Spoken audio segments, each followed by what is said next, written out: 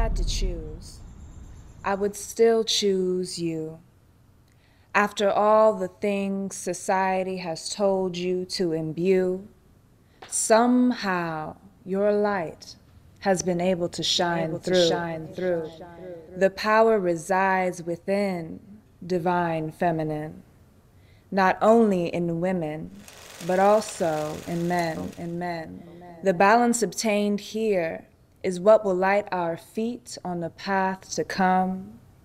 It is the strength that we keep near that will allow our spirits to hold steadfast and not succumb. The energy of love, of life, of all creation. The spark of light in the womb that combusts, evolves into a nation. The divine feminine, the power held so dearly. The divine feminine, the scope that allows us to see one humanity again so clearly. The power that we hold, the sparkling in our eyes, how our self and inner beauty unfold in the truth seen beyond the disguise. Oh, you are divine, Mother Nature, Mother Earth. I am thankful daily for all of the miracles that you birth. When I sit and I truly ponder the things that I'm grateful for, my heart does not wander. Because I know truth, and truth is love. If you live through understanding of self, then nothing comes above. When you understand your oneness with nature and all else that surrounds, you stop being disturbed by all of the external sounds. You realize the silence within yourself. You understand the meaning of true wealth. It is your health. Everything you intake then becomes part of your body, your temple, your physical self. Understand that the keys to your kingdom again lie within yourself. With all of this, we must remember, there is nothing here with which we are not members. We must honor and respect the environment as ourselves, because we are directly impacted by everything we output, and that equates to our health. Kindness, love, grace. Allow heaven to become embodiment, much more than a place. And when things seem difficult, you are able to face, because through your divine feminine, you will recall your righteousness that cannot be replaced.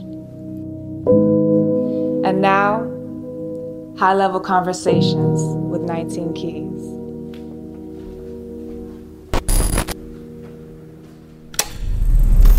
I'm 19 Keys, and this is high-level conversation. Tap in with the God.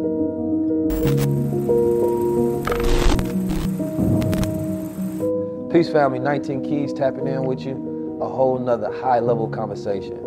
Today we have very esteemed, special, sacred guest on here with very powerful divine timing, because we are in a time where we are lacking so much of ourselves and our connection to higher source and higher divinity. And today's guests directly, I believe, have a message and have a history in correlation with reconnecting people back to that divine source. Specifically, last episode, we had True Masculinity with Mike Rashid. And I wanted to be able to bring a balance to that conversation, speaking on true femininity, right?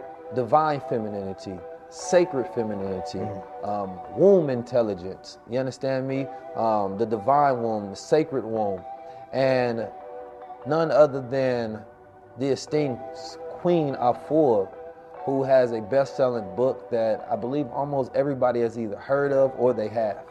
You understand me? And this is a book that I believe has helped millions of women and men around the world by getting information from, you know, a source that connects them back to ancient culture and ancient knowledge, an ancient source, right?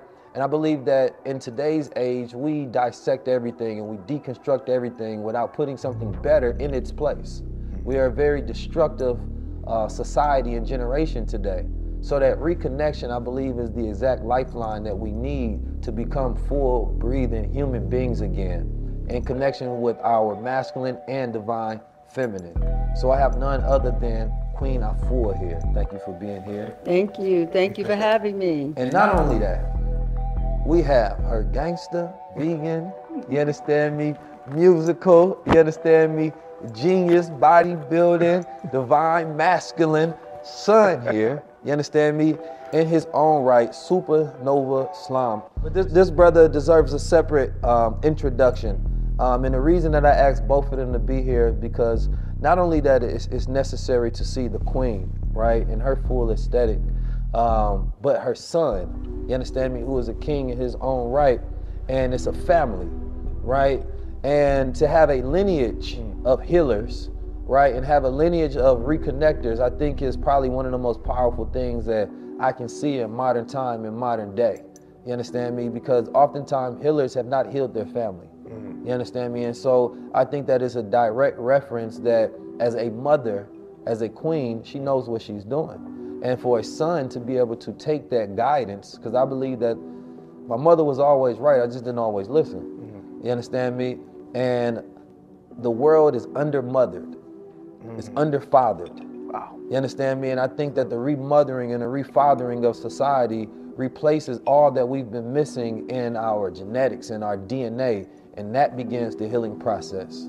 So I want to thank you all for being here. Oh, we're delighted. It's a blessing, family. Salam. Thank you. Thank you so much. So, man, let's get into it. You know, here we had conversations. You understand me? And these conversations are meant to be high level. And, you know, anything of sacred and divinity is high level. You understand me? And, you know, a lot of the world talks about things of material possession, even when they speak on the masculine or the feminine side. But I want to start with asking you a question about what is sacredness first? Sacredness is the oneness with the divine that is ever present through every breath, every thought, every movement, every coming and going. The purpose of connecting or just announcing what's already inside of us, it empowers us. It allows us to get a reset, to get a renewal, to purge the domination, the suppression that has happened to our people. This is a new beginning for many of us. And it takes so many of the women coming in, because the women birth, we carry, we conceive, we carry, and we bring life into the world. And what I've watched and observed, that depending on the frequency of the woman, whether she's in her sacred zone or conscious, because we're sacred by birth, but if she's aware of the connection of the Most High within her through every single step of her life, when she becomes aware of that, then she gets a chance to birth greatness. You said announcing, and I think that was powerful. What is that process of announcing, right, that sacredness within you, announcing that God, that giant within you? Well, it brings me to the prayer that sacred women speak.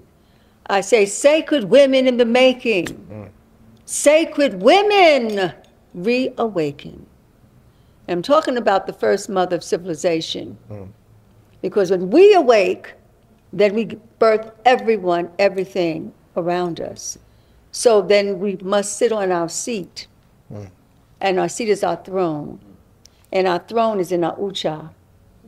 That sitting on the seat means that your mind is elevated, that your heart is healed in the spirit of Ma'at, that you get a chance to birth your purpose through Meshkinet, that you come into the light of Mother Newt, who's over the entire planet on a cosmological level. So as we begin to come into our rightful place as the melanin woman, as the first mother, then everyone in the world begins to shift. That's why I said we can heal the world. You know, there's a beautiful movement of enlightenment of women across the planet Earth, you know, finding themselves, seating themselves, announcing themselves to the world to take up space, you understand me, and to take rights, right? But there's something different when you talk about the black woman, you know, for a black woman to announce herself and to awaken herself. It's not just a woman, but a black woman. You understand me? And I think that there's such a powerful reference in not just getting lost in I am a woman, but I am a black woman, because that is a recognition of source. You understand me? That is a recognition of her own DNA and what exists within her, and also the responsibility that she's held to hold up the world and to produce the world, because the world has come through her womb.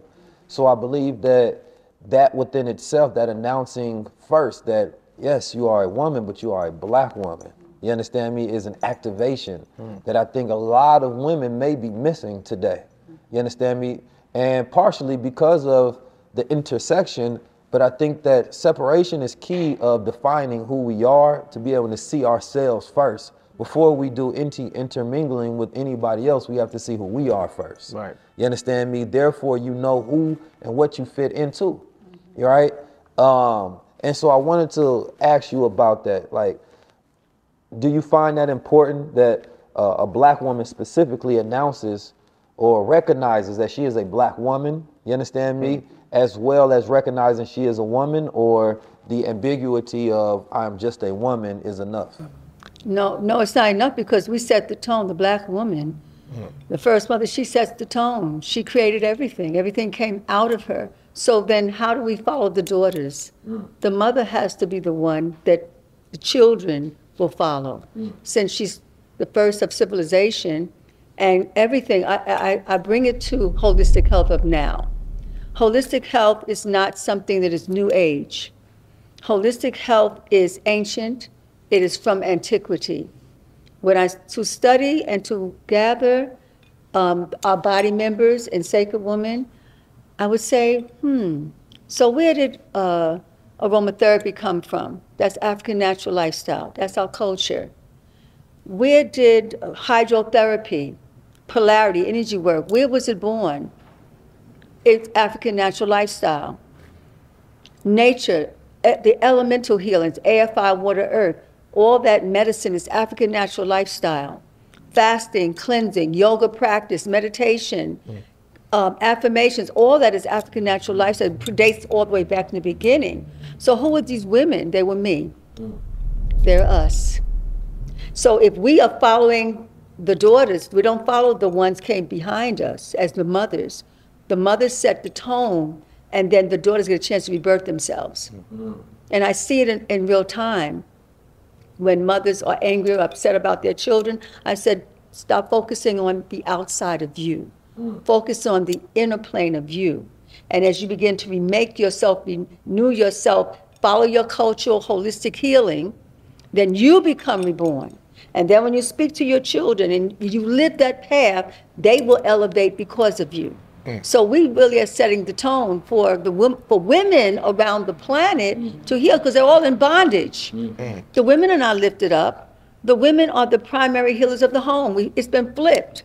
We are the doctors of our home. We are the medicine women of our home. And so when a woman taps into nature's medicine and she begins to heal herself, automatically she's going to heal her mate. And he's going to be elevated. Automatically she's going to heal and restore her children. Automatically, as she heals her womb, then she births children on the highest frequency. And every thought she thinks comes on the highest frequency. So we can't, it's been flip-flopped. So we lost our power. So the goal of Sacred Women is to get your power back. So where is the power? The power is from inside. But what is inside? Right now, it's madness. It's other people's culture. That is why we have broken families and broken homes and broken hearts and incest and rape. Well, we were stolen. First, they stole our culture. Someone comes to your house, They like your house because your house is so divine, and then they want to move into your house. Next thing you know, they've taken over your house. Next thing you got to run out your own house.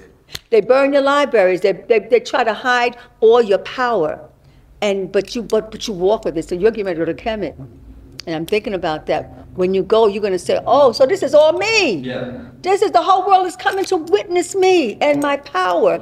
And they're going to look on the walls, and they're going to look at you, and they're going to get confused. The people that come from around the world, they're going to say, "Wait a minute, that's the power. Oh, he's the one."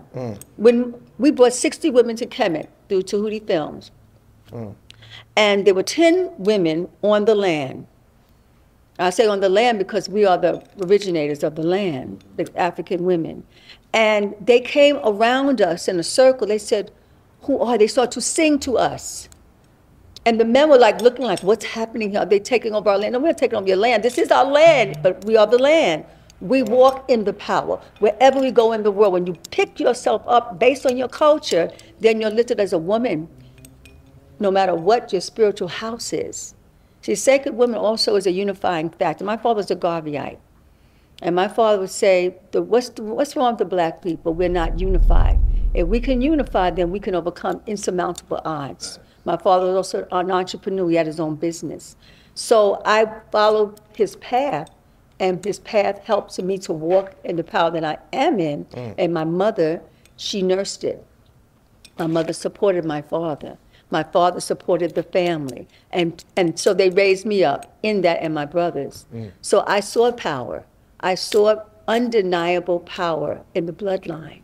And when I look at the women, I see the women are not feeling their power because they didn't have the mother and the father as an example of the power. And because of the 400 years of chattel slavery, we were designed to be slaves forever. And now they have the modern slavery, and now we're in prison. So you have the new age slavery. Right. It's still slavery and bondage. And so it is to come out of the slave state, out of the disempowerment, to tap into your sacred power, not yours, but the creator that's in you, the Most High that's in you, is giving you the breath and giving you the life force to do major transformation for yourself and all your family and your community. So sacredness is about waking up the healer, that she can heal herself. She doesn't have to have a hysterectomy. That's unnecessary, and that is crazy because that's the end of our people with the hysterectomies. She doesn't have to have a fibroid tumor because she's angry, hurt, and enraged, and through all the racism in every area of our lives. So we're imbibing it, and we're eating it. It's in our dead food, our GMO food, our processed food. So I show them, all the women, all the ways to regain your power, to regain your strength. And not to be fighting against each other, but to be in harmony with your power. So, so that's a sacred journey. That was beautiful. I almost bought another book. That was beautiful right there, boy. So, as I'm listening, I think you kind of architected an energy of an idea of sacredness. And I start thinking about how, women sort of despise the idea of being in the house nowadays, right? But in the concept that you are in the house with the family, because I think a lot of women be in the house nowadays, but especially on social media, just be in the house doing nothing, looking good. But when it comes to building a family, there's a despisal of playing any type of role in constructing a family, right? And so, but the way you constructed it made me think about how the production of the house is creating this base of sacredness in this temple, in this energetic place where things are being healed and birthed and manufactured. And I think because the science of that is lost of how to create a temple inside the house, that a person may feel like it's a cage, right? When it really is like your base. Like the Honorable Minister Louis Farrakhan said, the woman's place is not in the home, that's her base. That's not her place, it's her base. That's where she runs everything else. Right? If she's the healer, that's where she's creating the herbs, right? The people knocking on the house, asking mama in the neighborhood, like, do you have this, that, or the third? That's where she has her education, she has her spiritual temple, she has her oil, she has all of these different things where she's manufacturing gods walking out that house. She's manufacturing healed, she's manufacturing geniuses and a multitude of different things. So that house represents something different. But in today's time, that house represents a cell. You understand me? And so Women That's are the afraid to European be women. consciousness. It's a cave. It's a cave for many, but it's not a cave for African minds and African spirit. A house is Nebet Head. My inner name, I'm Queen Afua Mut, Mother Nebet Head, the lady of the house, the lady of the heavenly realm. That's what the house is. The house structure, there is a door. At the door is a feather. And the feather is about balancing the heart on the scales of Ma'at. So in that house, that is what you're to receive. Inside of that house, there is a bowl that looks like a window, but that represents the tit. In that house, you're going to be nourished. You're going to be fortified. Above the house, there is another bowl, and that bowl has a wave of water on it. In that house, you'll be purified. She is the lady of the house because in order to have a house, a home that is divine, powerful, a house of medicine, that you have to become that medicine within your own body temple is the house. So wherever I go is my home. So the whole world is my home, actually. And wherever I am placed to do my work, my house begins. Right. So we just continue the home. So in that purification, liberation to purification, when you clean up your house, your mind in your house, your thoughts in your house, your heart and your past relationships in your house, your medicine, your food, you won't let, when I first got into as a teenager, I got my small place, home, and I said, after I got rid of my asthma, my allergies, my hay fever, my PMS, and a list of fast food, toxic living and eating, poisoning my house. And when I realized that there was a way out of this, and I got out of it in the house, I got it through the healing baths. I got out of my sick house. I got it through the foods that I was eating. I got out of my lungs returned back to me.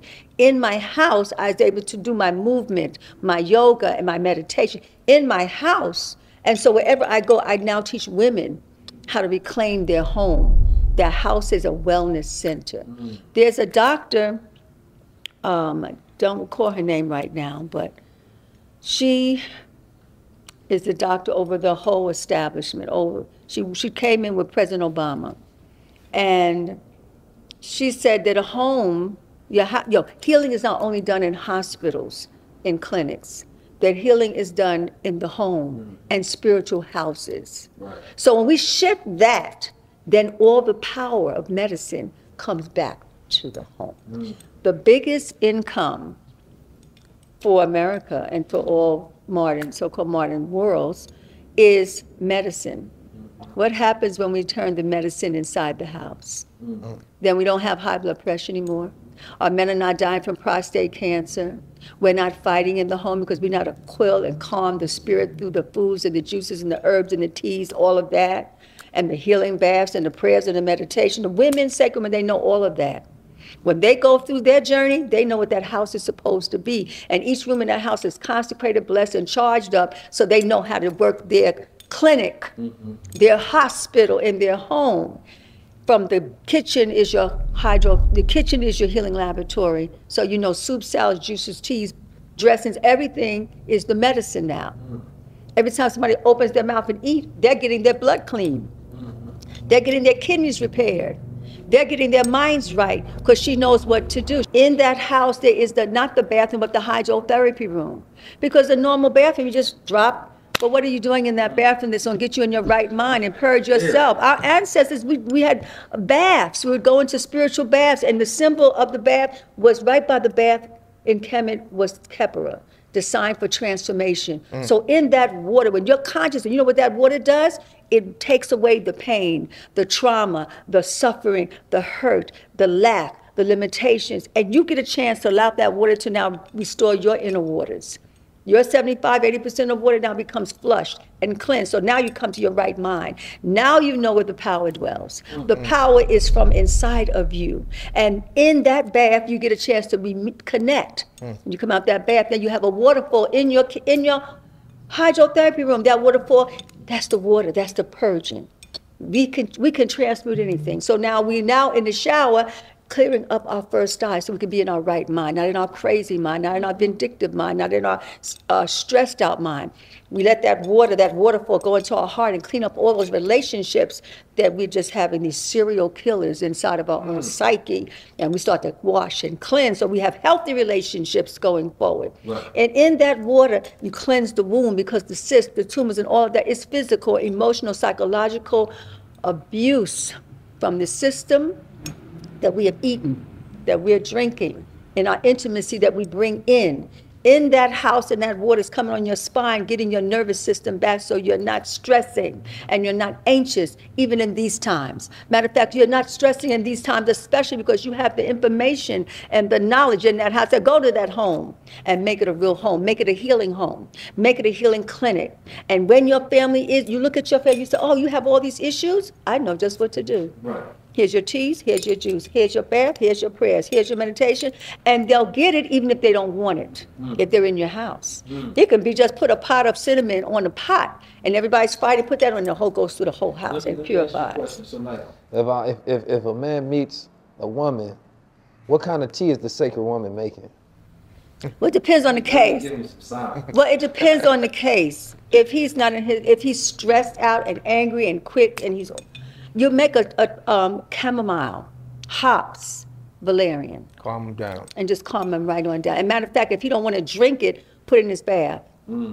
If he don't want to take a bath, because men don't want to take a bath in the beginning until they get right, then you put it in the aromatherapy. Yeah. He's going to get the medicine. That's all you have to know. Or if he's not going to take it that way, then put it around his pillow in the form of oils. He's going to get it in his dream world. Or if in your house, you got to get your house right. See, now, that gets me to something, because when you talk about home, you gave two concepts of the home, right? The body being a home, and then the physical layer outside the home. I always tell people, I can travel anywhere because I'm not an animal. You understand me? I don't live in a cage. My home is I can never run away from home because this is my home. You understand me? So wherever I'm at home, right? But it gave me a concept of an idea that there's a lot of men that can be with a woman, right? But they can still be homeless because she's not a home. You understand me? And then there's a lot of men nowadays, the running joke is that, a lot of guys are hobosexuals. Hobosexual is somebody who's in a relationship for a house. You understand me? A place to stay. So they homeless. But at the same time, it's like when you see a relationship nowadays that if it's so shallow that neither one of them are homes for the other. You understand me? So they never feel a place of comfort, a place of relaxation, right? And I know that probably one of the most powerful things is being able to be relaxed, right? Because in that relaxed state is where we start to heal. You understand me? It's like, people like to cuddle because that's relaxation. Those are endorphins, that's comfort, that's protection. But oftentimes in society, we always feeling defensive. We always feeling that other people can see us. They can see our hurt, our harm, our trauma, our shadow self, right? And so relationships, I think, and I want to go back to this idea about mothering and fathering. I want to ask you a question too, Supa. Because when we talk about a sacred relationship, right? And if I'm a man that meets a sacred woman, what does that connection look like? And I see that you have a beautiful relationship going. So to you as a man, right? And enveloping these principles and this knowledge, what does a sacred relationship look like as far as a man's duty and a woman's duty within that relationship? Well, beloved brother, thank you for the question. So me and my beloved, we're both on task, life task. And see, in order for a relationship means exactly that, relay and ship, to move, right? So you have to be moving. And the question becomes, where you moving to, right? So in the initial courting of a partnership, is when you seed the garden of conscience, you start to really climatize to one another. But then it requires you to feed and build and both tend to the garden. Now, there's a third thing that happens in a relationship when the two come together. There's another body that's created called the union, right? So the union must be fed, right? And the union not is only fed by how the women and men are loving each other and doing the task to feed the union, but it's his commitment to himself upon the time he attracted the magnetism of the relationship and her continue to do her work. Because somewhere in their development, they were doing something to magnetize to each other. What happens in relationships, we get so caught up in the romanticization of the exchange that we forget initially what was necessary for that spark to be continued to be cultivated. And so I find that what works with me and my beloved is that she is on her life path and task. And then I come in and I support her on her vision and her ministry in the world and how she does her vibrational work. And the balance on that side is, me working on myself and helping to create a pathway for brothers to create a culture of men doing his own healing work. Then in turn she supports me. So I find that the production of us pouring into each other's task, it fortifies the union. That is not me and you, right? So the union is fed energetically and spiritually. And so when her ego was there or my ego was there, we fought out of harmony, out of ma'at. The union has enough cachet, enough stored up energy to remind us of why we're here, remind us why we're on task, remind us why we're relating and shipping and where we're moving to. Right, a higher purpose. Ashe, yeah. And I think was that clear? No, that's very clear. I think the higher purpose aspect, I think, is key because I think connections are very shallow nowadays, and that love is not enough to keep people together. You understand me? I think there has to be a vision, there has to be faith, there has to be something that connects you, because love has different peaks and valleys, right? So I want to add this to you, beloved. You're going to Kemet in a few days. Yeah. Our ancestors, the Cometian ancestors, had a glyph for love. They called it myrrh. Unlike the Greek Greco-Romans who shaped it into a heart, which we all energetically support now, their glyph or hieroglyph for myrrh was a plow. And if you understand what a plow is what you need to tend to your garden, to be cultivators. Yeah. Right? So if I love my brother 19 Keys, I'm loving him in the symbol of cultivating, right. of shifting. If he says, brother, we're going to shift now, high level conversations. The plow in our interaction will be the tool that we will use and remind each other why we are high level activators and why we're doing the shifting. So it's part of, it's a part of, like Queen said earlier about, women being the example of the home, and you mentioned about relationships and peaks and valleys.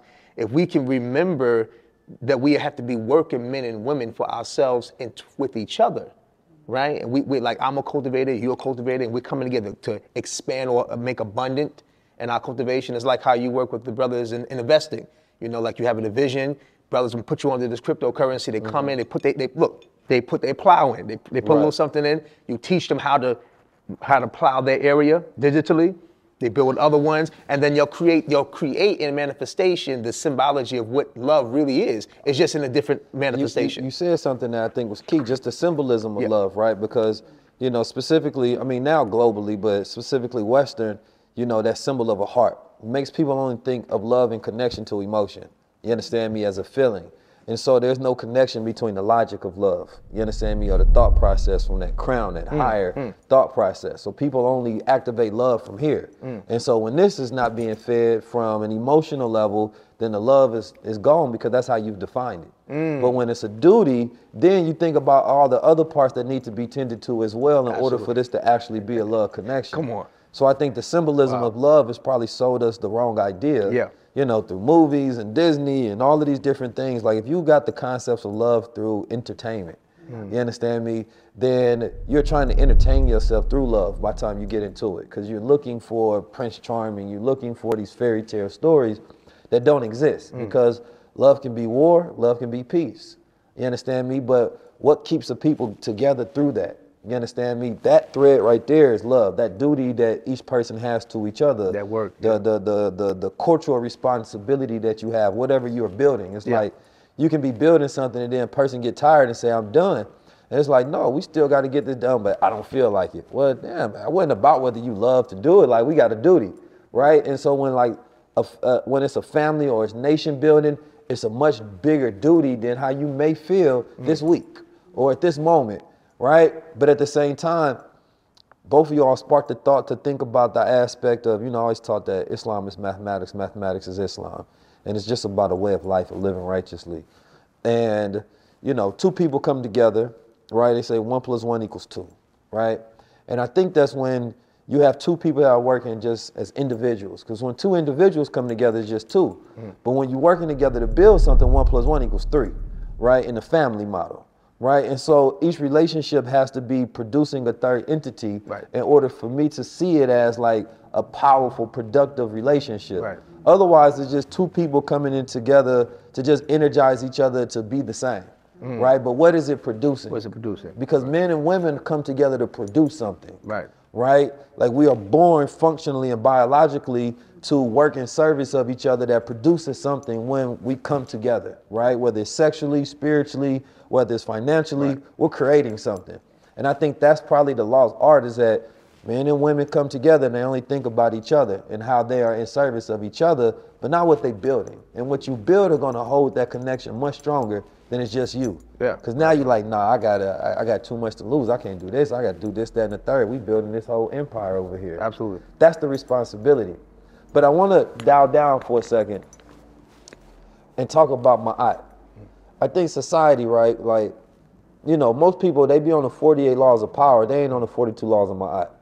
And I think that's chiefly probably one of the bigger issues, especially in Western thought society, is that, you know, the 48 laws of power is about chaos, violence, control, power itself, you know, and power is corrupted. You understand me? When men and women get power, especially that are immature and not divine and submitting themselves to something of higher, it's going to corrupt them each and every time, and they're not doing it for the right intent. But the ma'at, that's truth, order, and balance. Absolutely. Right? And so can you give us a brief explanation on, number one, what is ma'at, right? And how did you find the ma'at law? As you were talking, I just saw the line, which is the scale. And so ma'at is all about the love. It's all about the heart. A whole civilization was based on that principle, ma'at, a feminine principle. And so on one side of the scale is the heart, and the other side is a feather. So to let you know that every day your heart has become light. So envy, jealousy, backstabbing, we have to purge our heart. And you have to do it every day. And that's the judgment. So they let you know that you're being judged every day. Are you in ma'at? Right. Are you in ma'at in the morning, in the rising, and then after the day is done? So you have to say, I have not, or I will not. And then at the end of the day, you say, I have not. That's your check and balance. So it's like every day throughout the day, you have to come into ma'at. So what are you doing that's throwing you out of alignment? What are you doing that's throwing you out of truth? Righteousness. That's love. Harmony. When you hurt someone, you steal from them, you take from them, you throw them out of balance, you're out of balance, so you're hurting the heart. When we want to get back at someone, we're hurting our heart of our own people. So we have to learn how to balance our hearts out. Right. Holistic health is about that. Natural healing, dealing with the elements of nature, balances you out. So if we stay in nature, which is inter, it's another way of saying the divine, the Most High, is inter, divine. So if we stay in nature, if we stay in that harmony, our hearts become light. That's why fasting is so important. In all the spiritual houses, fasting is the primary way of balancing yourself out, balancing out your heart, having forgiveness, helping your sister, your brother. It's through healing of that heart, cleaning up that blood. So it's all about the balance, and that is the heart healing. This episode is brought to you by Gold Water.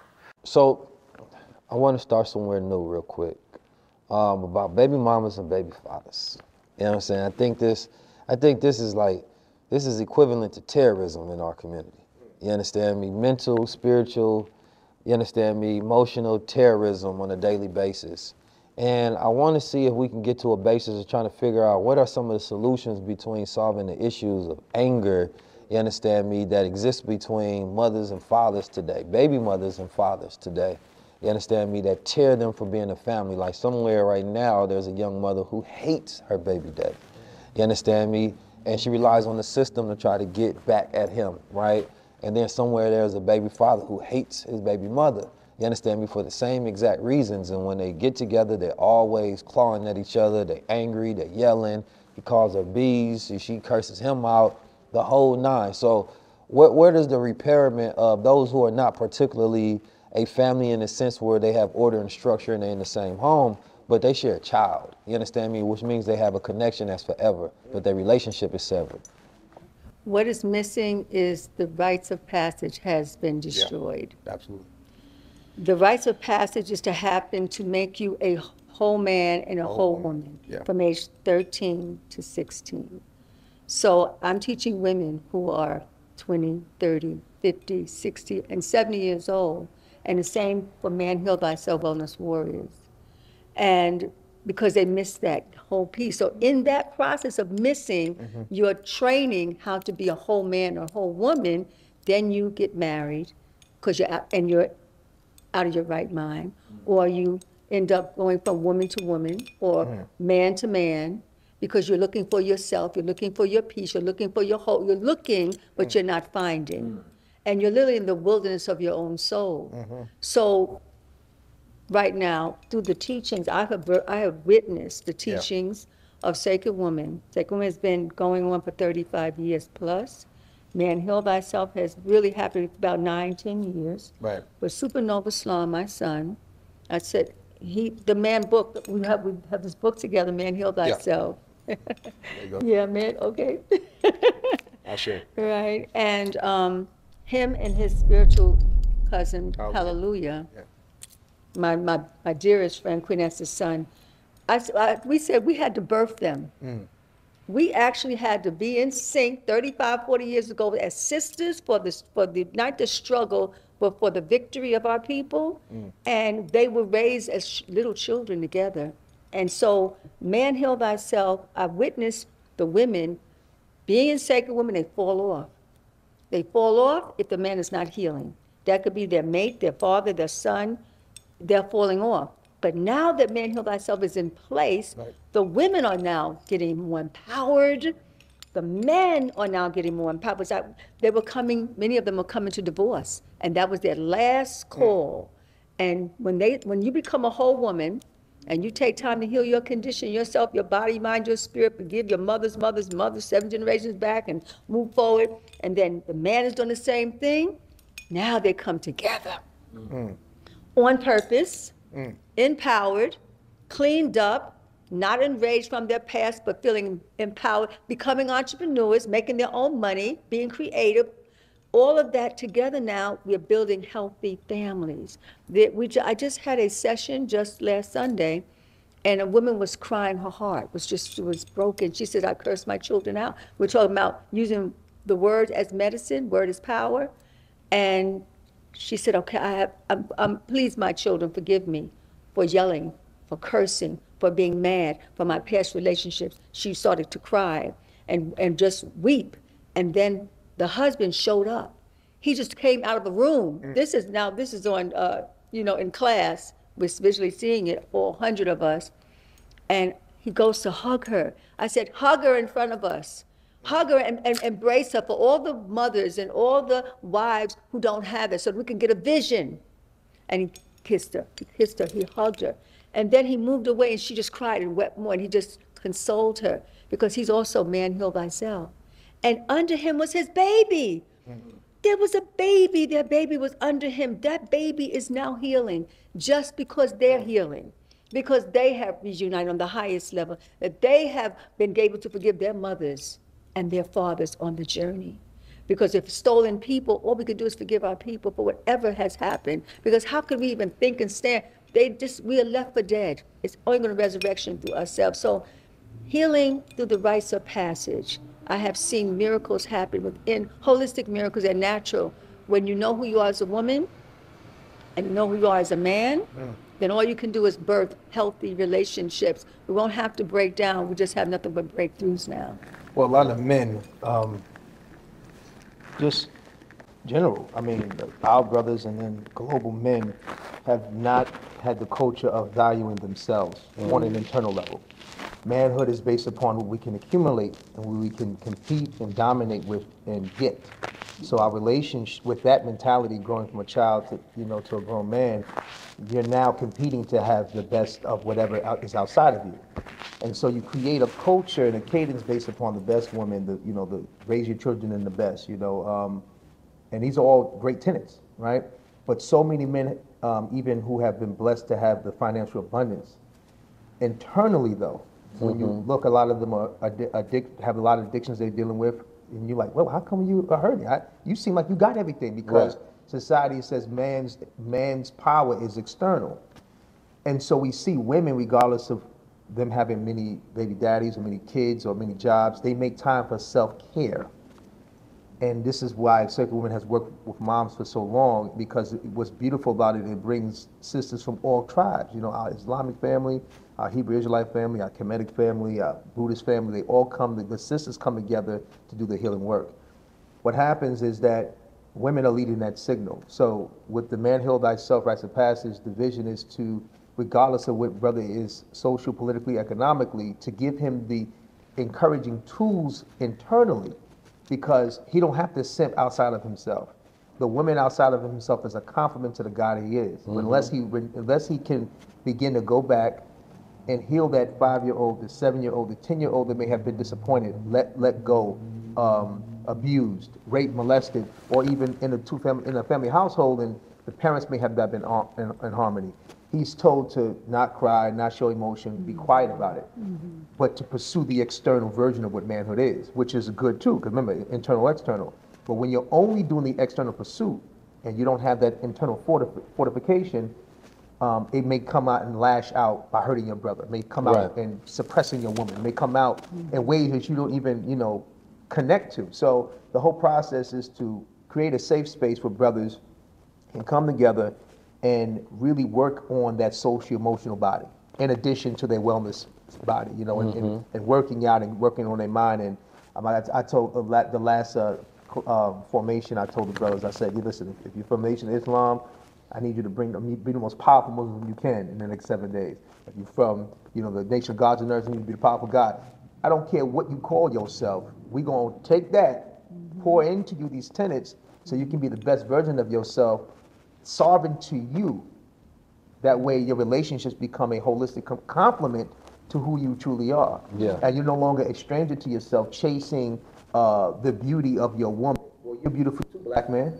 You know what I'm saying? You need to turn on that light. We talked earlier about the house. In ancient Kemet, one of the many names of the pharaohs was the Nasut, the kings. Another word is the Paheru, which means the lighthouse, the house of light, which is also a reflection of the head Heru, the light of the householder. So the Paherus, the Nasut, you have to turn on your light. To turn on is an action.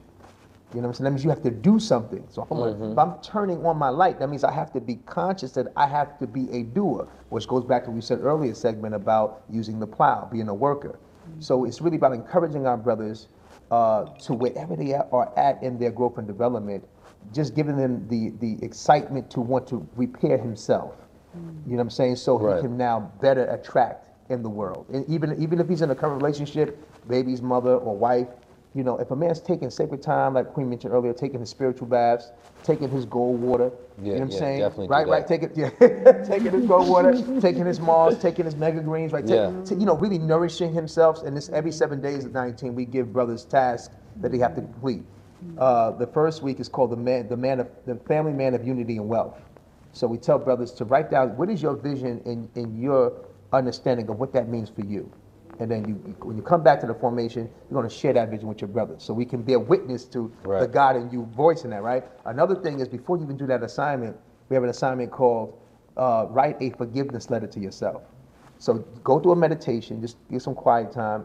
If it's a time in your life where you felt the most abandoned, the most neglected in your journey, you right now, what would you say to that version of yourself, just to give you a reassurance, So kind of like doing that intertransitional time journey to yourself, hugging yourself and showing yourself that now that you're working to take action to turn you on, right? You got you in the future, and just by doing that, beloved brother, so many brothers, said, they wept, some brothers said it was hard to write it, but they wrote it and they were able to face themselves. Right. And the more we can just create exercises and accountability for brothers to do things like that, it's like it's revolutionary. Because that's key. Awakened. Yeah. Because not to cut your wisdom, but when it comes to like relationships, people don't really want to do the work, especially like unrepairables, right? And you can do it for the child, but you got to do it for yourself first. You can't do it for nobody else. You understand me? And I think what happens all the times and why a lot of change don't last is we do it for everybody else but ourselves. Right. Right? If you get in a relationship with somebody and then maybe she wants to start changing for you or doing some things, but then when she gets into another relationship, she changes into another person, right? Instead, you have to find out reasons to do things for yourself, because that's going to last regardless of who you with, whether you by yourself or you with someone else. That's a true change, right? A true evolution. And I think that, you know, we've gotten very good in society at just shape shifting, you understand me, from one person to another, making everybody feel comfortable without actually knowing ourselves. And the healing process is such a lost art as well, that we don't know how to heal from the smallest things. And so instead of, you know, healing through things, we try to ignore them. You understand me? And see if we can just go through them instead of actually heal through them. Right. You understand me? And I think that that's something, especially when I see baby mothers and fathers, and oftentimes people regret that they didn't make it work, or regret that this person went on to be successful without them, or regret that they were immature to not see what they had, or regret the fact that they slept with each other and weren't mature enough to think about consequences. And they start blaming each other. They take all of that fire that starts to build up and they throw it at each other and they blame each other for all of the issues.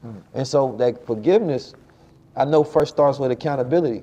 You know, that when you take a look around 360 at your situation, that all of this is manufactured by your own actions. You know, and that may be hard for people to swallow. They say, well, this person did this, that, and the third. Well, those are not things you can control. Right. The one thing you can control is accountability for where you are right now. Absolutely. And in this moment, if you become accountable, then you take extreme ownership. And through extreme ownership, now you have extreme control. Absolutely. You have that ability to release yourself from the contracts that hold you. Because trauma is like a contract, it's stuck in you until you release yourself. But without reviewing it, you don't even know what's in the contract. You don't know what binded you to that pain in the first place. And you constantly relive it. And so sometimes a person's physical presence becomes a trigger just within itself, right? Because that might have been the last relationship where you made the most mistakes. You understand me? But instead of taking internal accountability, that person is a representation. It was their fault, not mine. I didn't do anything. I wasn't immature, and it's the same thing relationships, to where we also get into them sometimes, and it's like, people have to think they have to hate their ex, you know, and I think that's a sad and it's toxic. That almost everybody is somebody's ex. You understand me? Some people that matured, they did better and living better, but there's an immaturity in society where people feel like they can't, you know, be happy for this person that progressed and now is treating someone else better. You understand me? But that's the selfishness, and that's a narcissism that exists. So I got a question that probably, you know, is not asked a lot for women, right? But do women have an ego? Because I don't think that society ever deals with the reality. Because we talk about men all the time. You know what I'm saying? We already did that. We go more. But the reality of it is this, though, and especially in the way of today's society, where women are climbing in the job sector and the business sector and becoming more successful in the man's world, right? They're at the top of these companies, political positions, and things of that nature. And I know that requires a masculization of self, which also requires an ambition and requires an ego. But not only, the question is twofold: do they have an ego, and what do feminine narcissism look like? You said my edging God out or edging the Most High out. It's not about domination of your masculine side or your feminine side. It's about bringing them together. It's Ast. She sits on her seat of power. Asar within you, the masculine side, sits on his seat of power within us. We have the right brain. That's the place of creativity and meditation and prayers, intuition. And then we have the left side of us that brings the finance and creates an environment of a home. And that's inside of us. If you don't become sovereign within yourself, then you're just going to recreate the same relationship outside of yourself that is out of balance again. So it's really not the fault of outside. The relationships are all extensions of our consciousness, of our thoughts, of our feelings, of our lack, of our abundance. So if you keep blaming on the outside, you'll always be disempowered. It is to the journey of the rites of passage in the form of sacred woman may heal thyself is medicine. You need your medicine. That's why you're upset. You don't have your proper medicine. People are medicating on drugs, alcohol. They're numbing themselves out as opposed to wakening themselves up in each gateway. So if you start to take, okay, Let me heal me. Yeah. I'm not going to look at you and my past and what's going on now. I'm going to take time out, not out, but time in. So in the time in, I heal my womb. So I don't have fibroid tumors, I don't have cysts, I don't have chronic bleeding and pain. Which may lead to the attitudes and the mood swings of why she's lashing out on her man, because she's Right, she's internally got all suffering. that sickness Right. in her womb. Right. She goes into the teachings of that gate. Then she goes into Hootie. What is she saying? But what she's saying is what she is creating. She's creating the environment from even the deadly environment of thinking the thoughts of anger and rage and pain inside. So what is she speaking out into the world? What is she speaking to her children? What is she speaking to her home? Okay. Then she goes in, that's word medicine. That's womb medicine. Then you have food as medicine, and you learn how to eat foods from the garden, so you find your inner peace. You find your inner prosperity, and then you go into movement as medicine. I have developed a form of womb yoga dance, or womb ka'at, where I teach women how to use their bodies to open up and unlock the treasure chest inside of us. So we get unstuck, and that's our medicine. And then we go to our inner child as medicine, because beauty is not just out. Beauty is from within. But if you're so angry from the little 7-year-old girl who might have suffered by the hand slap or curse or yell or incest, you go into a teenager, still sick, and an adult woman. So you go into that inner child, so you get tap into your true beauty. And from gateway to gateway of finding ma'at, of waking up that second power of healing, of tapping into your power and using your meditation to see your vision and make it a reality, to coming out of the mud of Nefertum, out of the mud through fasting, cleansing, washing. You come out of the mud. I don't give you a pole dancer. You're working in clubs. You're cursing people out. You're on drugs. It's okay. You're going to purge and wash. You're going to come up to the top of that. Well, you're going to what? Blossom. And then you just keep going until you get into Meshkinet. And you hold on to your bricks, your purpose. And then you bear down and you birth yourself. And yourself will bring you your wealth. So going from gateway to gateway to gateway, that is how you become a whole woman. And as you become a whole woman, you'll attract a whole man. You'll attract whole, healthier children, because all your children, what I learned about children is that they're all the things of your thoughts. A woman can only attract a whole man if a man is working on becoming whole. But she'll also identify if he's not whole, because she can recognize. Well, I want to emphasize that point. Because there's a lot of brothers that who are attracted to women who are doing their sacred work, but they're not necessarily trying to do the transformation. So they attract them, and women, the ability to read a man, can probably see something in him that can be blossomed one day. Hence, if he does the work. Right. So they'll come together in a union based upon what she thinks could be a possibility. Not necessarily where he may physically be, mentally, emotionally be.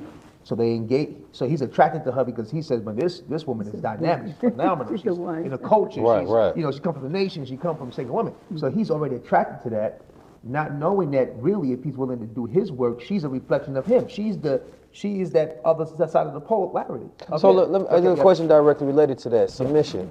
Right? Where does submission come into play for the masculine and feminine? Because I know that this probably is another huge issue nowadays, is women either don't believe in submission or don't know how to, right? And men don't believe in submission, but also don't know when they should submit, you understand me, or even if they should ever submit. So what is your take on submission? God. It has to be the Most High. It has to be Allah. It has to be Inter. It has to be God. It has to be Jehovah. The submission, right? If I know that my woman is hosting the goddess head, I'm submitting. What happens when the queen knights the warrior? He gets on his knees, she takes that sword, and she knights him into his deployment to go defend the kingdom. He's submitting to the majesty of God, the Godhead in her.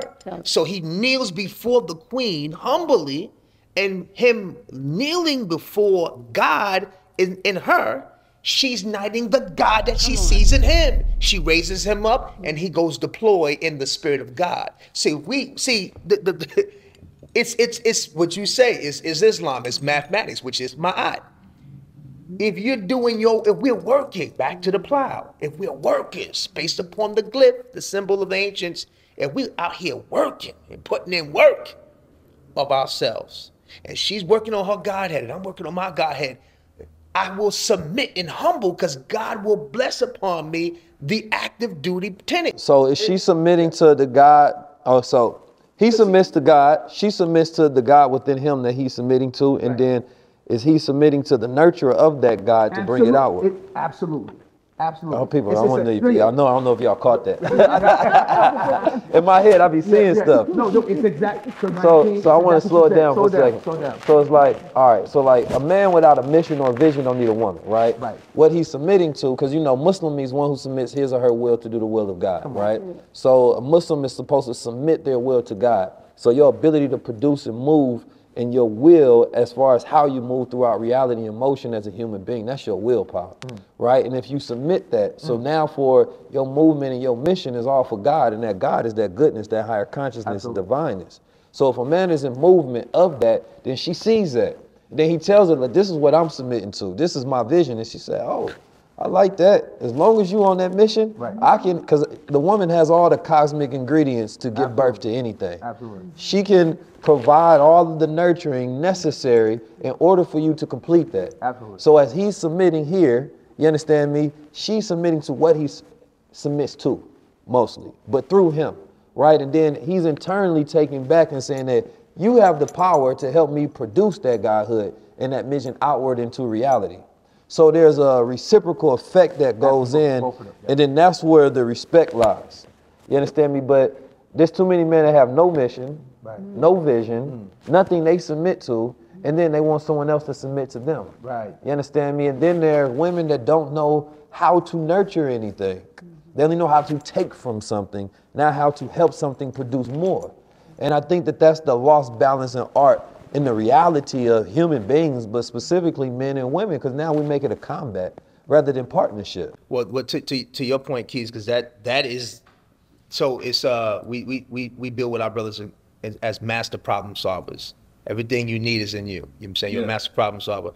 That goes with the Queen said earlier with you about it's all about the rites, you know, the rites of passage, making sure that, of course, our people had an interruption and we didn't have intergenerational rites of passages. So, and now in the wilderness of the West, right, and wherever we may be in the diaspora, we have to set up these different modalities of rights to realign us, you know, to the original intent. You know, this is what you're doing in business and economics. You're getting us back into the abundance consciousness. That's a rites of passage. When you say, brothers, join this, sisters, join this, you're giving us access to, you know, what the rites of passage is necessary for us to do power work, you know what I'm saying, in 3D, in Web 3, right? So the same thing happens, you know, what Queen's talking about with Sacred Woman and helping these sisters remember, you know what I'm saying, why the power, what is the power of nurturing, you know? And what I'm talking about with the brothers is taking accountability, you know what I'm saying, to begin to heal past a lot of that wound thing that you've been carrying for your whole manhood, address him so you can be a better version of yourself. Right. So we can support each other through these modalities and make no excuses, you know what I'm saying, to make those commitments. It bursts us in a new possibility. Absolutely. You know, we did an infinite wealth strategies, and one thing at the beginning of it, I had my sister come in. My sister came and taught a class about healing through your trauma to produce that businesswoman inside. Because one thing I know for a lot of women that come into the programs a lot of time is they have so many traumas that they can learn the information, they can grasp it, they got it mastered, but they can't produce, they can't give birth to anything. And you know, I believe that it's the trauma and the unhealed parts of self that doesn't make the womb work properly, right? And, you know, I speak about womb intelligence, right? That a man's womb, because we only have one womb. A woman has two. She got the mind and she has the womb, right? So she can produce physical children, a reality that men would not know anything about, right? We can only empathize, you understand me, and be happy it's not us going through it. You understand me? We appreciate y'all for doing that. Well, it looked like we'd be no children here. But, you know, womb, that sacred womb power, I want to harp on that for a second, because every woman across this planet Earth is walking around with this power untapped. Not every single woman. There's a lot of women walking around untapped.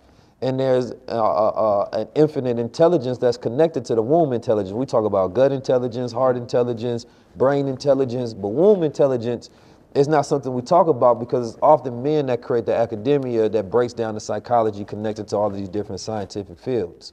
So, you know, there's not too many women that empowers women with that understanding. And then can in your interpretation, right, what is the power of the womb, not just in the creation of children, right, but in the manifestation of things that lay in the imagination? I look at it, well, first on the level of submitting. I submit to the divine presence of the Most High. Right. And I don't see the man as the head. I don't see the woman as the head. I think if you wake up and you come up at 4 o'clock in the morning and you pray and you meditate and you get a vision, and then you bring it to the family, and if the family's in tune, they will receive it. That can come from the feminine principle, it can come from the masculine principle. And if we stay in tune one to another, it's an ocean, it's an ebb and flow of respect, of honor. You have this, I have that, I'm picking up this, you picking up that, and then we move that energy together. And that, to me, is the submission to the divine presence that's in every cell of the woman and in every cell of the man. That's all I was saying. And that's superpower to me. On that one, so in circumstances, right? Yes. Each one of us, men and women, have different abilities in different circumstances. So it's like, let's say protection, right? That's where a man automatically is gonna lead. You understand me? Like, she might have ideas about this, but sis, let me take care of this. This is where my superpowers kick in, right? And so, because I know in today's ideas of relationship, you know, not having any roles is what people like. Because I think it's more so there's no responsibility in that. We can just be fluid and flow with the reality of things. And I believe that you have an intelligence and an understanding and the concept that you just broke down that made me relate to the masses, and they may be like, oh, I love what she just said, but I don't think there's no real interpretation of understanding there, right? Because the way they're going to interpret is through ego. You understand me? Like, no, I'm this, I get this say, I get that. And it's like, well, there's certain areas that men lead and women lead better. You understand me? Like, we don't have emotional experience, right? We may have emotional intelligence, right, to be able to cipher through our emotions sometimes, but we don't actually have that much experience dealing with our emotions because we ignore them, right? And I was taught rise above emotions into the thinking of God, but to rise above them, you have to go through them in order to rise above them, not ignore them. Like, you kind of like push them off to the side, and they think that's rising above. So you go through your whole life with a lack of emotional experience. And I think that that's why a lot of men don't understand their feminine side, right? The Honorable Elijah Muhammad say 75% of the work is with the woman, yet he wrote Message to the Black Man, but he said most of it was for the woman. But he gave a breakdown that man was mind. And so when he spoke on it, he didn't speak on it from, at least from my interpretation, from a patriarchal standpoint, but from the core of what the energy was, right? So that every household has a mind. Right, I do believe in the God-triarch, man and woman working side by side. You understand, to be able to build and produce right? Instead of a matriarch or a patriarch. I think throughout reality, we've tried both systems and we ended up with the world that is current, right? I think that if it was perfect, you understand me, then the world would have produced perfection, right? But at some point in time, civilizations, rulerships, you understand me, and regardless of what civilization you go to, we ended up where we are today. So I think that it requires us to take a look at this thing and say, all right, you know, if we want to build a better world, then we have to have a better system, right? And I believe, of course, 100% that women are the key, right? That, you know. We are the key. 100% the key. I believe that we collectively, because otherwise we're fighting amongst each other within ourselves. So the feminine principle has to protect also. She can protect by saying, don't go there. I picked up a message. I picked up a signal. Don't pick up that phone. Don't go out. That's the feminine principle of protection. The masculine's gonna come out there with a sledgehammer and take somebody out. So sometimes it's necessary to go there. So it's like knowing the vibration, the frequency of what you're working with. Everybody gotta kick in. It ain't about just me gonna stand there and just let it happen. It's not about him being unconscious and saying, well, what's happening, just go crazy. We have to actually bring both left and right brain together to protect one another, to protect our families. Absolutely. So that's how. Now on the womb, But hold on, before we go to the womb, because you said something about intuition, right? That woman's intuition is that protecting God, right? Like a man may have a big vision, but she has the details. You know what I mean, that's often what I think about. And often why like a woman may see things that you may not see within yourself. You may be moving a certain way, you be like, you know, I often use like, you could have not had the tooth or your toothbrush in the right cup or something, and she noticed there's something off on him right now. She see the details, something going on. Where he like, you tripping off that, I'm on this, like, but I know you're not aligned. But and I believe that is connection with the womb intelligence, that intuition. And I think that men in today's time may be a lot of disconnected with the intuition, because we regard feminine only as the replication of what a woman does, rather than the connection of our own energy and source, right? So the feminine aspect, when you talk about protection, I think that was so powerful, because that's the understanding I'm talking about when you're breaking down those details, and then a person can see how that harmonizes and works. Let me add on to while y'all align with protection. Well, let's go to Kemet. He's about to go to Kemet. So the crown of Tutankhamun, or Amen-Ra Tutank, King Tut. The 19-year-old king. Right, 19, right? The crown, the Nimbus crown, right? Talk about protection. Yeah. Well, what's on the crown is the goddess of the south and the north, Nekhbet, and Wajet. Yeah. So that's the vulture, and that's the cobra.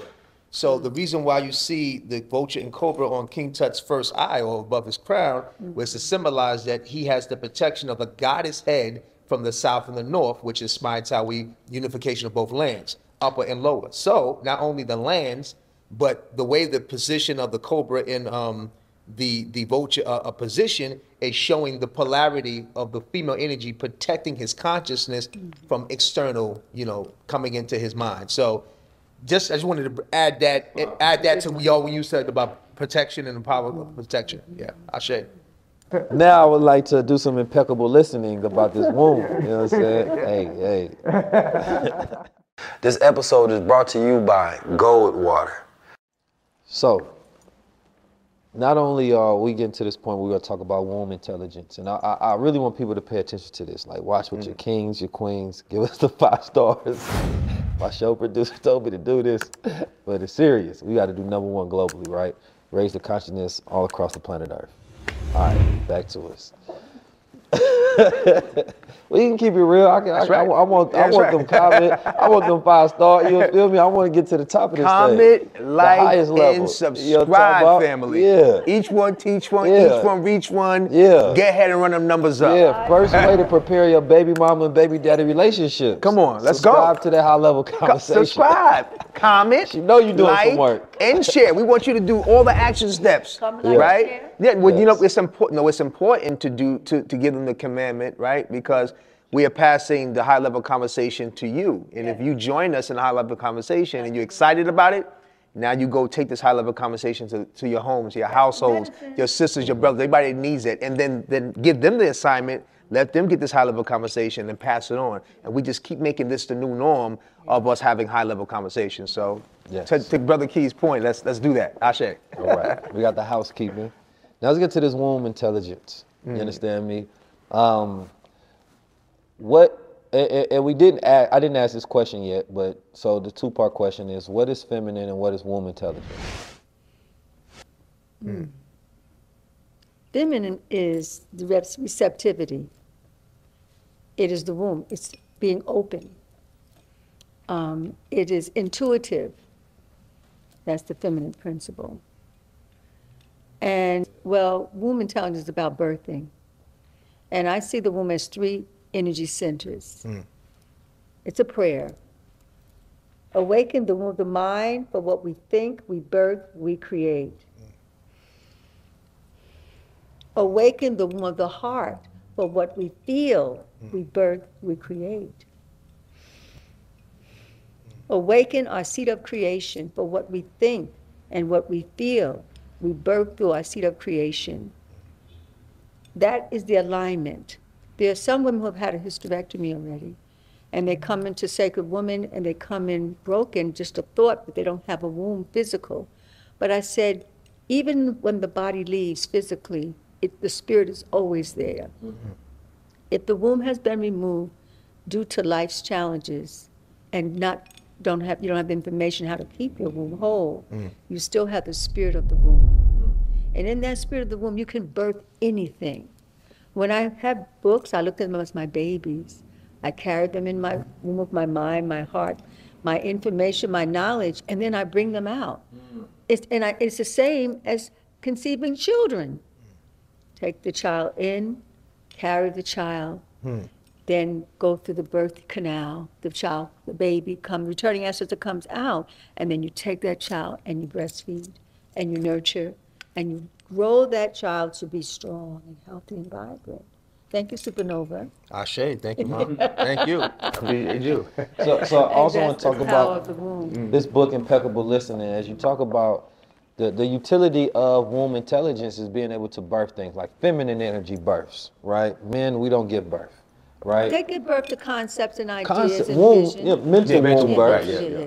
But that's also, that womb is still the feminine aspect. Yeah. You understand me? Because where we birth from is our subconscious area. Absolutely, yeah. You can tell yourself do something now, but we can't always give our subconscious a command. Right. We're not that in tune. It has to be a frequency that we're connected with, because there's a lot of things we want to birth, Right. but only what we're in tune with we actually give birth to.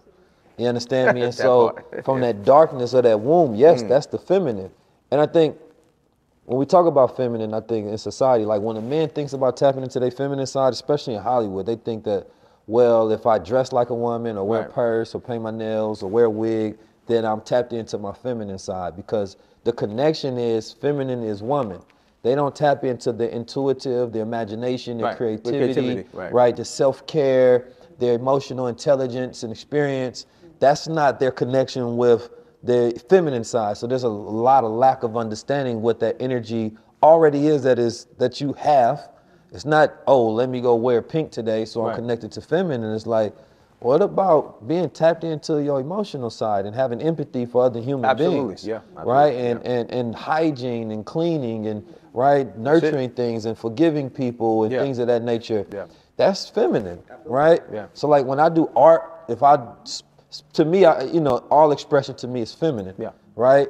Because there's there's the logic of it. There's like the pure mathematics, and then there's the rhythm of it, right? And to me, the styling of what you do is the feminine aspect of it. Right. So there's plenty of feminine already, but we don't know how to regard them, which is feminine and which is masculine. So often we don't even know we're doing feminine things. Right. And then so when we speak upon feminine principles, a woman feels attacked because they say, well, you said this wasn't masculine, that was feminine. I wasn't talking about you. I was talking about just the feminine energy itself. Right.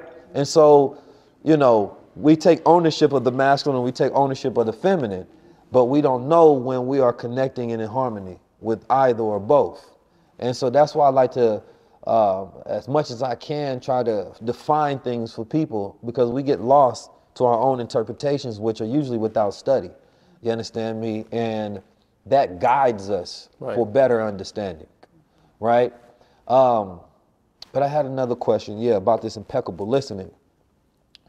Listening improves communication, right? I know that for a fact, that, part of communicating is listening, right? Because oftentimes when we are speaking to people, we're only just waiting for our turn to rebuttal, right? But we're not actually internalizing the messages that we're receiving. Right. And not only when we're listening to people, listening to divine. You understand me? Like, I always tell people, like, going in a place by yourself and sitting in quiet, that's the ultimate way where you can start gaining control. But not only that, listening to your most original self. Because we're so drowned out with the world and the thoughts and man's machinations, the noises of cars, you understand me, and everything, but we never listen to God, or observe God by going into nature and looking at the hue and sun gazing, or stepping into nature and listening to the birds chirping at different frequencies, or just sitting alone, because most people are afraid of that internal voice, right? They're afraid of the images, the memories, the insecurities that exist when they're alone and they have to sit with themselves. So they drown it out through social rhythms. So I want to talk about the different layers of listening, right?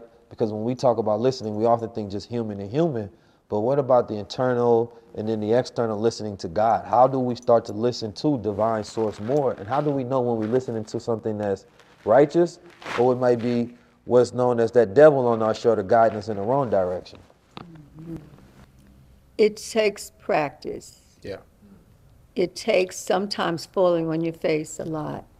And when you fall, that's a great time to start to listen. That's when you can really reflect and you say, oh, okay, how did I get on this ground again? How did I lose everything? How did things work against me as opposed to for me? In that moment is when you get some of your greatest enlightenment. And then when you ask the question, how did I get here and how do I get back up? And if you're ready, because when you're down, you're ready to hear. It's when you get back up, you get boastful, I got it together. But when you're down, there's a reason why you're down. Some things you did, you missed a step. You hear, you ask the question, how did I get here? That's the first thing. Take a deep breath. I got here because I didn't care for myself. I didn't love myself. You start, and it's going to start coming to you. And you're going to say, how do I stand up again? How do I overcome now? Cleanse, fast. You know, you'll start to get information. Now, you can ask the question, but if you don't listen, you practice listening. If you hear it, but if you don't do what you just heard, because you're going to get an information, you're going to get guidance. And at that open moment, then you move with it, and then you'll say, oh, I trusted myself. I did it. Things start to open up. Things start to break through. So then you scribe it. You record. You say, that is how this book came, all the books take me years to write, to channel. This book took me 12 weeks. It's unheard of. It only came from a question. I said, how do we end world suffering? That's my question. I asked you a year and a half ago when the pandemic hit. And as soon as I asked the question, it said, the divine in me said, impeccable listening. I said, I said, what is impeccable listening about? And then I started to ask about impeccable listening. Impeccable seeing, impeccable words, impeccable movements, which means you're moving in divine right order. You have been given instructions from the divine. You can feel it, you can know it, you can sense it, and then you move on it. So you ask how? Where's my finance? Where's my mate? Where is my home? How should I live? How do I end this cancer? How do I, you're going to get information. It's not only going to come from what you're seeing, it's going to come, somebody's going to show up. It seems like out of nowhere, but it's not out of nowhere. It's from within inside of you. You ask the question, the person showed up, and you're clear. You can say, oh, this person come give me the message I asked for this morning, and now it's coming right now. You start to track it. What this impeccable listening did, it had me to track myself. When I first heard impeccable listening, I didn't know it until this book was written. I said, wait a minute, my first experience impeccable listening, I was 16, 17 years of age. I had chronic asthma, allergies, hay fever, PMS, and everything. And I got off a bus, and there was grass, trees, and everything. There was herbalists, there was natural people back in that day. And I got off the bus to have this healing retreat, and I heard for the first time, because the asthma kicked in, I didn't have my medication, I didn't have my drugs. I didn't have a way out, so I thought. And I put my bag down, the wheezing kicked in, the stress kicked in. What am I gonna do? I heard, eat grapefruits, lemons, and oranges. Now I'm like looking around, and I looked to my left, there was a cafeteria, there was a bowl of fruit. I picked up a grapefruit, I picked up a lemon, I picked up water. And that whole day, I didn't know, I was impeccably listening. I fasted the entire day. I heard a wise man, Dr. Johnny Moore, master herbalist for over 50 years. He was talking about holistic healing and natural healing by cleansing. And I said, who is this man? But I was impeccably guided over to stand before him as he was speaking. And that night, the Most High, if you lay down, your lungs are going to collapse. You have no medication. So I sat up, my pillows like I'm on the sofa. There was a fireplace. I was led to sit in front of a fireplace. I didn't know that was my sweat lodge. I didn't know that that day of having just water and limes and lemons, that was my first fast. And then I went to sleep and I woke up, sitting up, and went to the bathroom before the day started, and then mucus drained out of my body for about an hour. That was the asthma. That was the allergies. That was the hay fever. That was the PMS. That was my toxic thoughts, my doubt, and my fear. And when I came out, I said, wait a minute. There is a connection to what I'm putting in my body. I can get well because the asthma stopped without my drugs, without an injection, without a pump. And then I picked up a book. I was impeccably led. Dick Gregory, Cooking with Mother Nature. I picked up that book. That became my personal Bible. Did you know Dick Gregory? Yes, we've done some work together. I'm like this to him, a student. Yeah. And I went home with his family of 9 children and the wife. And they became my family through the readings. That was the impeccable listening. And I reflected as I was writing the book.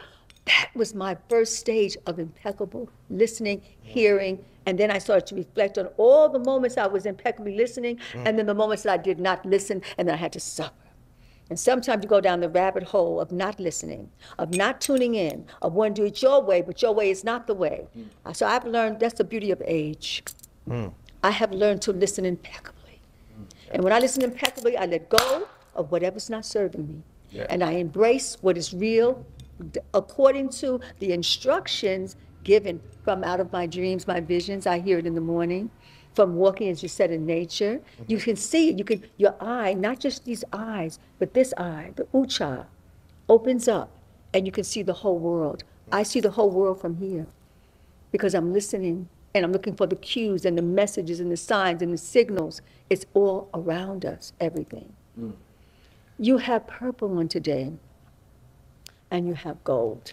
So the Most High is saying, look at Nebuchadnezzar. Wow. Look at perfection.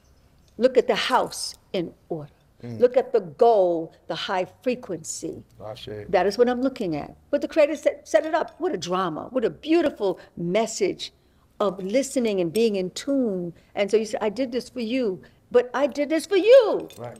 You know? And so that's the impeccably listening. Can I add on to 19? When you go to Kemet, I want to give you this, beloved. You're going to be led because it's going to be people going to be putting you in situations that probably the average folks won't have access to you because of your magnetism, your light. The ancestors will move through them to have you access. When you get to certain rooms and temple areas, like right, then I'm going to give you 3 tones that I guarantee you're going to report to me and Queen how you felt. I want you to take a deep breath with me right now, right? We're going to exhale Ankh, the tone of Ankh, life.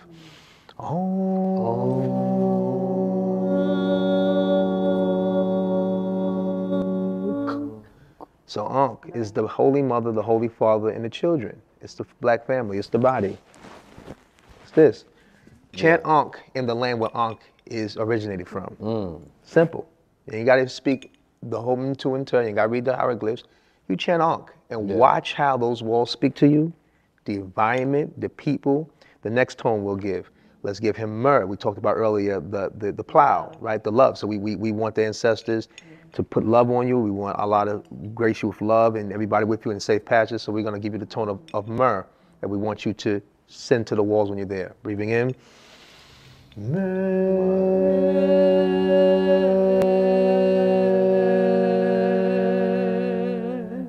And that's just the love energy. That's the radiation love. And the last tone we'll give you that you're going to really be charged up because it's hot, it's fully exalted. The Aten Ra, or the light revealed, which is the Ra, the Aten, is we're going to chant Ra. So when we were there, when I was with my mom 20 years ago there, she was some second woman were in the temple of Sekhmet, and we were chanting a prayer for Sekhmet, and we were chanting Ra, right? And then we were there for like 30 minutes, brother. Allah be the witness, the walls started sweating. We were raising that much frequency and energy. And everybody who was just passing by were getting electrified from just the tones. So the third tone we want to charge you with that we want you to take with you is Ra. Breathing in. Ra.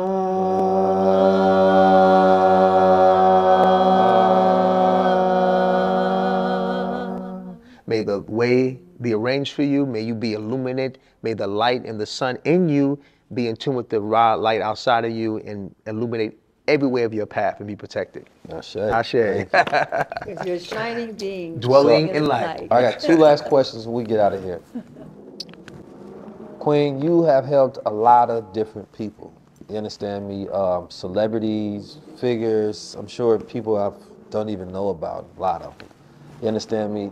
You know, I've seen you with Lauren London, Jada Pinkett Smith, Erykah Badu, of course, your sisters.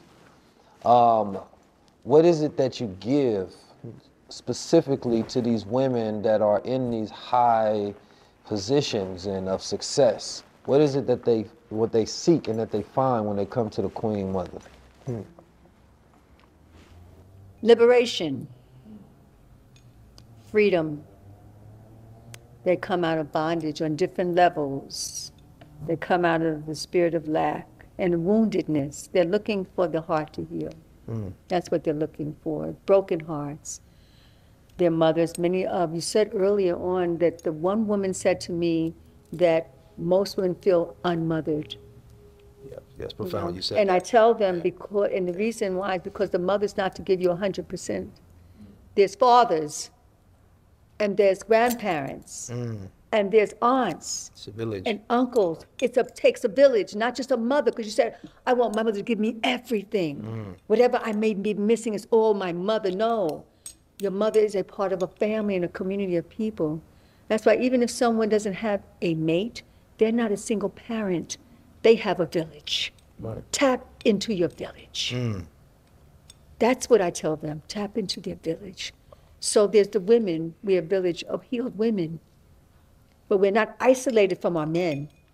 We're a village of healed women looking at our reflection of our men, a village of healed men, and we bring it together. So they're looking for the wholeness. They're not even looking for one part of themselves. They're looking for their whole being, their body, mind, their spirit. They're looking for their forgiveness. Yeah. They're looking to reunite with their own mothers. They're angry at their fathers. So it's a lot of anger because we're stolen, but now we can repair and we can come back together. So I give them hope. And also I give them vitality. Because at my age, you're not supposed to have the vitality. You're supposed to be kind of grab, you know. You have a child energy.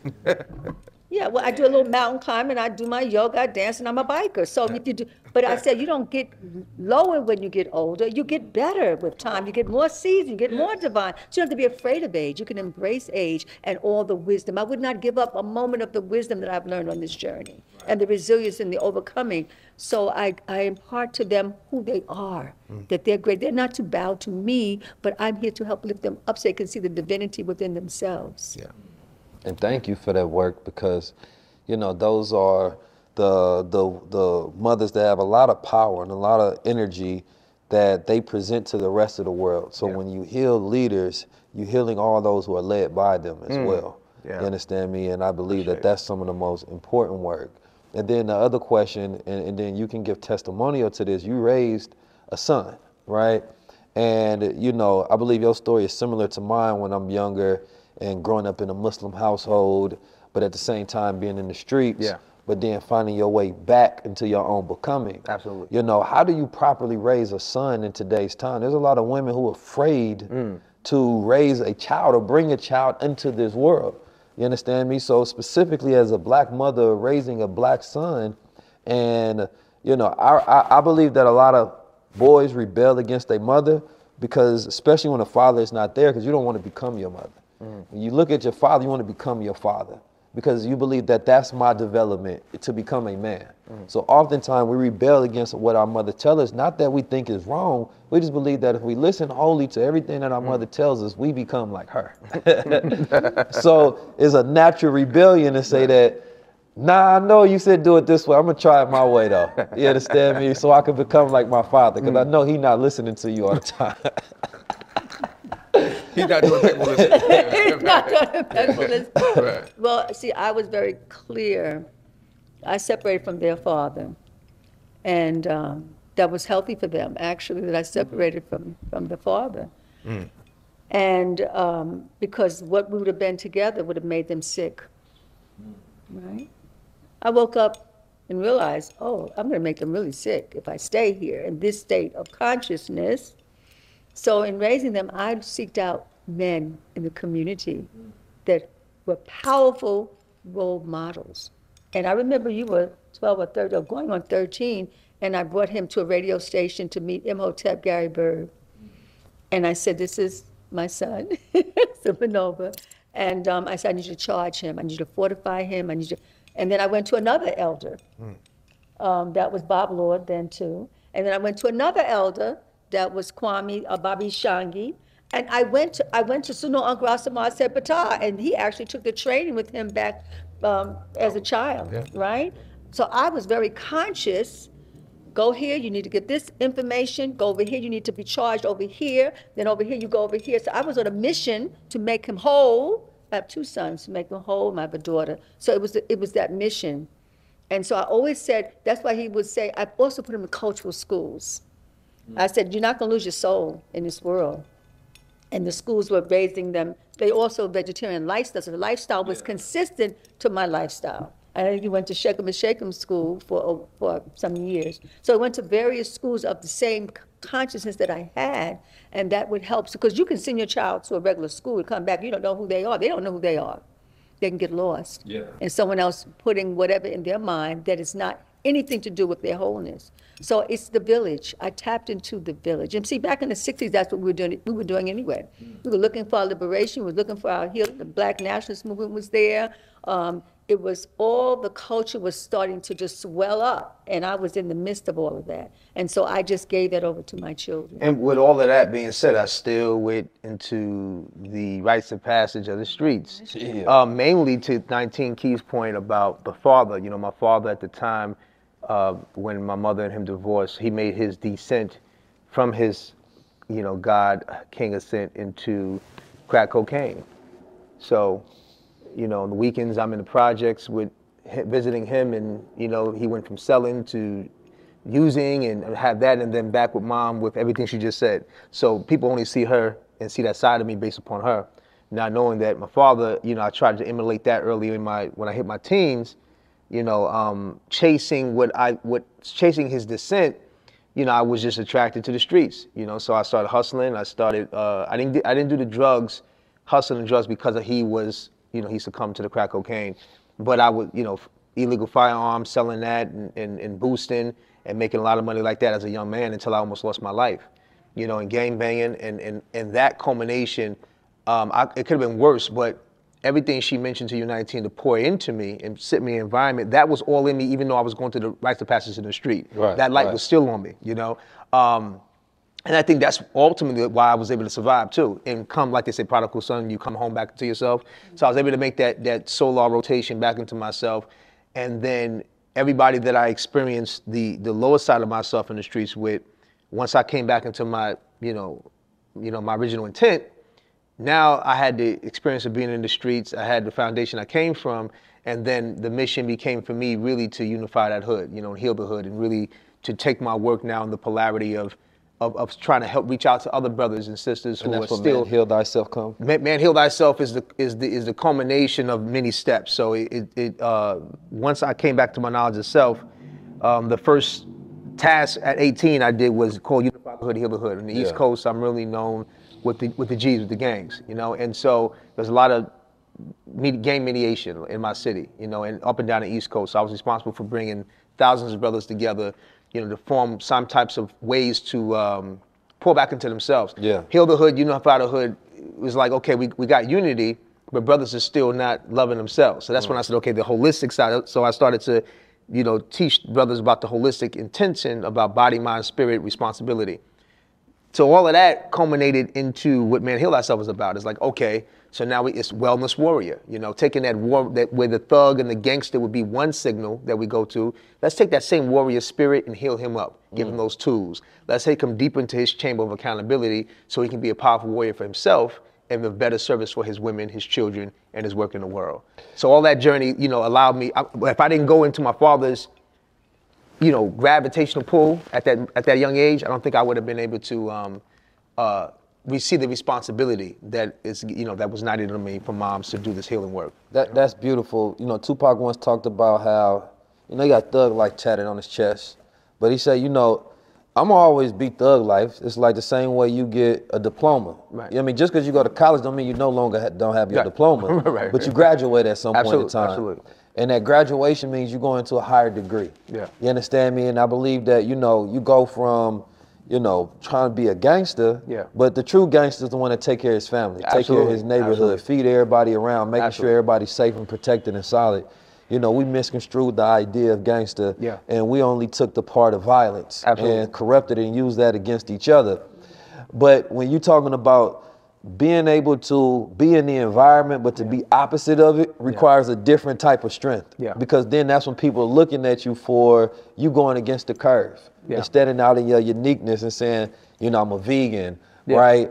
Or, you know, just any other forms of expression that's outside the normal conditions of what's in the hood. You feel me? And that requires a different type of elevation and a different type of mental fortitude.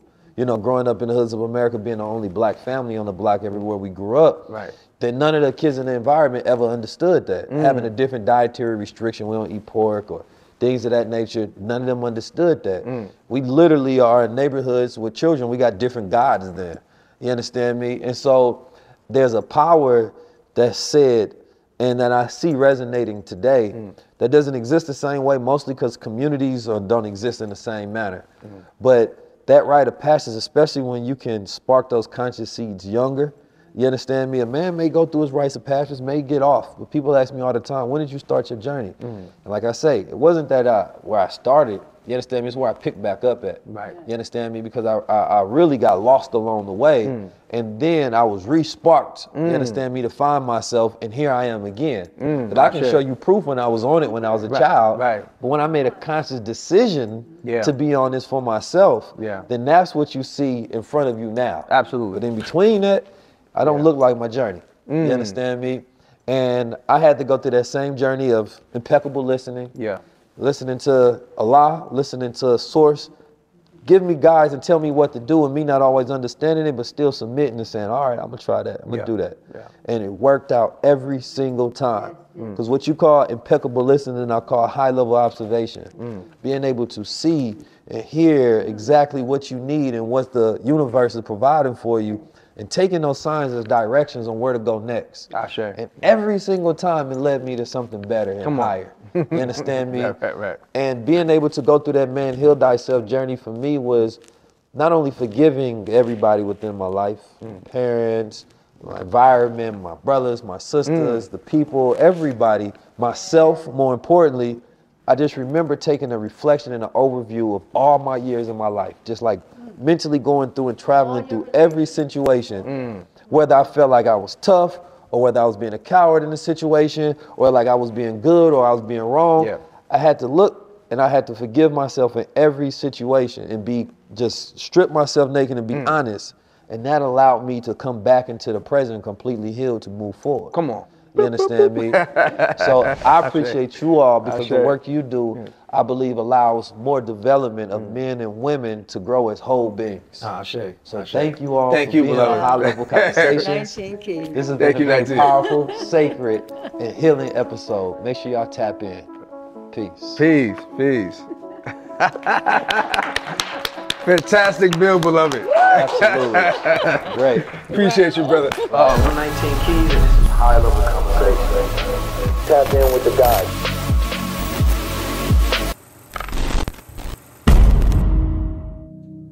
It was extraordinary.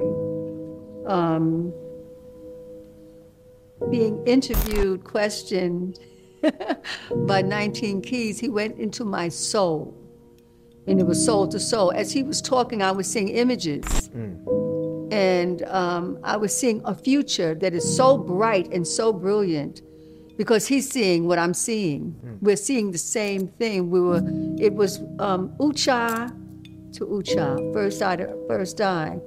And so I am in complete and absolute support of his work and his vision and his team, because I know it takes a team to be successful and to grow us. So I felt what I feel about 19 Keys, that he's growing us and he's tapped in, and the way he was raised, that's part of his fuel.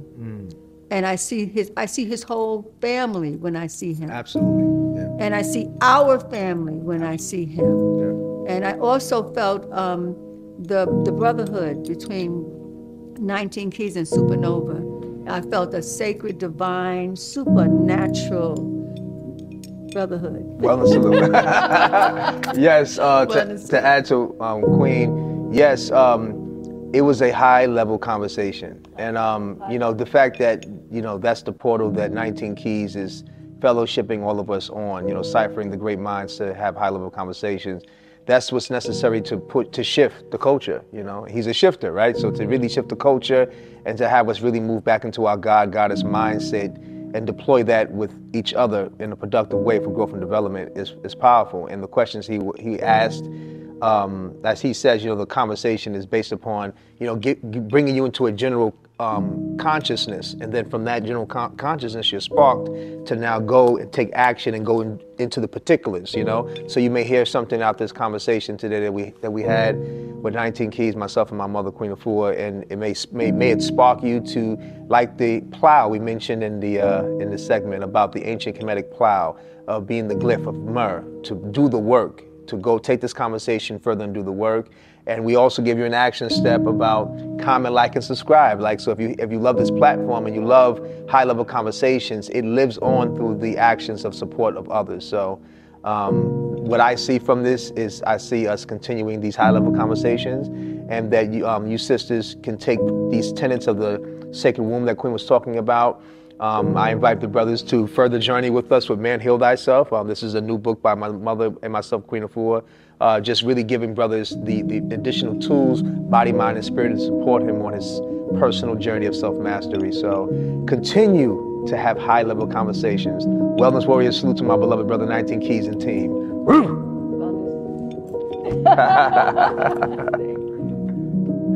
Why did I have Queen Afua and Supernova Slom on this episode of High Level Conversations? It's because it was necessary that we have a spiritual connection for the culture. And one that not only is a spiritual connection, a soul conversation, one that ties in deep to some of our deep-rooted issues and problems, but also we talked about true masculinity, and I really wanted to get a high-level perspective on femininity, sacred masculinity, divine femininity. And I think we touched on a lot of those different issues and realities. And Queen Afua, she is a mentor.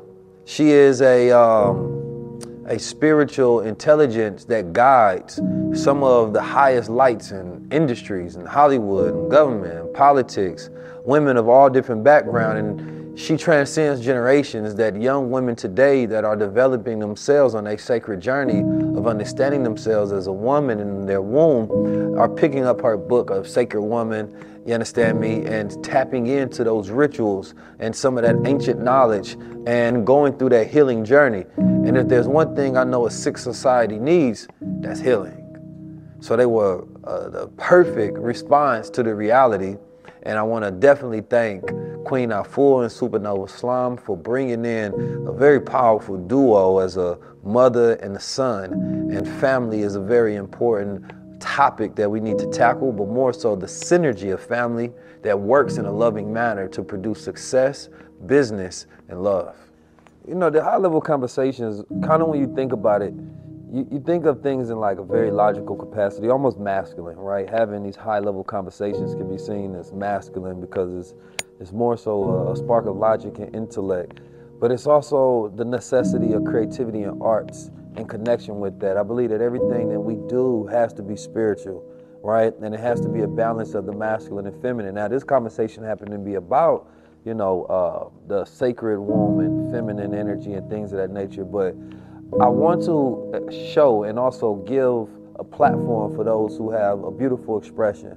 You understand me? Because not all of us are intellects, authors, or even just get in front of the camera and speak. Some of us have a divine gift that we can give through a spoken word, a song. You understand me? And I believe that that's some of our greatest forms of spirituality, is that expression of our spirit itself, utilizing our breath, our tonality, and things of that nature. And starting this episode off, specifically this episode, it felt right. You understand me? Because it's ushering in a new era of media and the way that we can do things, because we live in a society that is wholly Eurocentric, and we often follow those templates and models when we want to have success. And we don't always throw in that soul, you understand me? We don't always throw in something spiritual. So it was laying a fertile ground for the seeds that was coming in the conversation, and the poetry was immaculate and it was amazing.